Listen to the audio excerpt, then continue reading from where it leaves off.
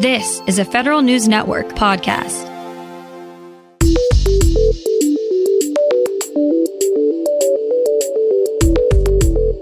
Coming up on today's Federal Newscast, Senate Republicans have a plan to save USCIS from furloughs at the end of the month. Senators are also wondering if now is a good time to take a look at federal telework policies. And federal employees exposed to COVID-19 at work may be able to seek financial compensation. These stories and more in today's Federal Newscast.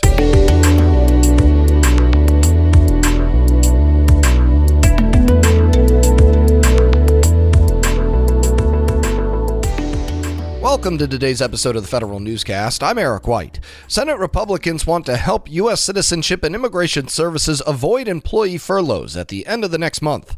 A new coronavirus relief proposal from the Senate Majority Leader includes a $1.2 billion loan authority for USCIS. The loan authority would allow the agency to address revenue shortfalls into the next fiscal year. It also requires it to eventually pay back the emergency funding to the U.S. Treasury. It's unclear whether the proposal from Senate Republicans in its current form will get a vote on the Senate floor. A Senate Homeland Security and Governmental Affairs subcommittee says the time may be right for an update to federal telework policies. Subcommittee Chairman James Lankford launched a series of fact-finding hearings this week on best telework practices. He says he wants to hear from private sector companies and agencies about the lessons they've learned about telework during the pandemic. The Telework Enhancement Act set broad remote work policies for federal agencies, but the law is now 10 years old.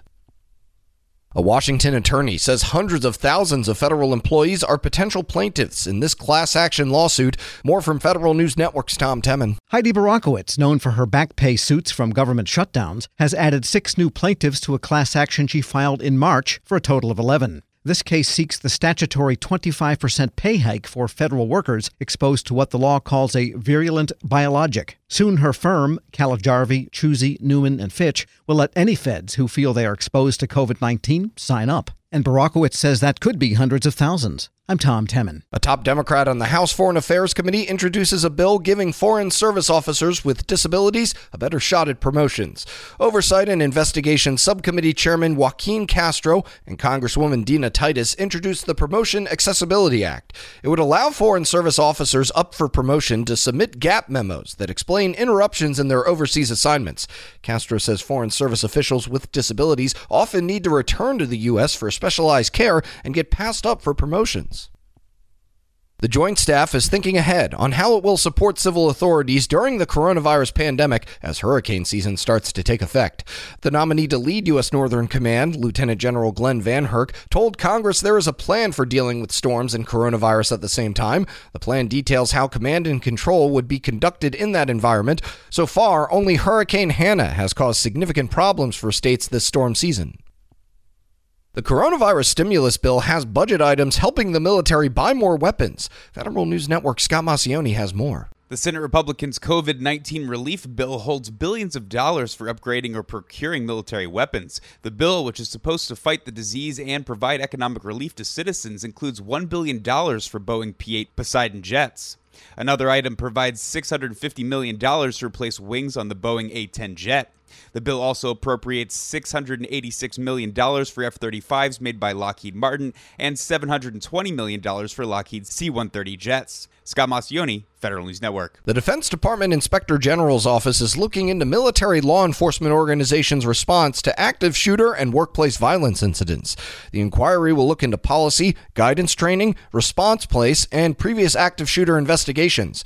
4 shooting incidents took place on military bases in 2019. That included one shooting in Pensacola, Florida, which left 4 people dead, and another at the Marine Corps barracks in Washington, D.C., which left 1 person dead. The Small Business Administration's Inspector General sounds the alarm on hundreds of millions of dollars in suspected coronavirus relief fraud. The IG claims financial institutions have reported more than $180 million in suspected fraudulent transactions and more than $250 million in economic injury disaster loans that went to potentially ineligible recipients. The IG also found SBA dispersed $35 million in duplicate loans. The watchdog recommends SBA make it easier for lenders to report suspected fraud to the Office of Disaster Assistance. Senate Republicans are backing away from the Trump administration's request for $1.8 billion to build a new FBI headquarters in Washington, D.C. The White House requested that measure in a $1 trillion coronavirus spending bill called the HEALS Act. Senate Majority Leader Mitch McConnell, though, says he wants to see non-COVID provisions stripped from the final bill. Other Senate Republicans have also expressed doubt with the plan. The administration in 2018 scrapped plans to move the FBI to a suburban headquarters in Maryland or Virginia. Instead, it's proposed demolishing the J. Edgar Hoover building and building a new facility in its place. The Technology Modernization Fund Board makes its 10th loan since its inception 2 years ago. Here's Federal News Network's Jason Miller with details. The U.S. Customs and Border Protection Directorate is taking a loan from the Technology Modernization Fund to accelerate a program that has struggled over the last several years. The TMF board announced it would lend CBP $15 million to modernize its automated commercial environment collections platform. CBP says the TMF loan will help it move the collections platform off of a 30-year-old COBOL code and into the cloud. CBP becomes the first Homeland Security agency to receive a loan under the Technology Modernization Fund. Jason Miller, Federal News Network. And federal cyber experts get ready to test your mettle in the second annual President's Cup Cybersecurity Competition. The Cybersecurity and Infrastructure Security Agency yesterday said the 2020 competition will challenge individuals and teams to solve problems across 8 specific in-demand skill sets. These include cyber defense analyst, cyber defense forensics analyst, and software developer. Registration is open through August 14th. Last year, a team from Army Cyber Command won, and a cadet at the Air Force Academy won the individual competition. You can find more information about these stories at federalnewsnetwork.com. Search Federal Newscast. Subscribe to the Federal Newscast on Podcast One or Apple Podcasts, and stay up to date on your agency's response to the coronavirus with our coronavirus resource page. I'm Eric White.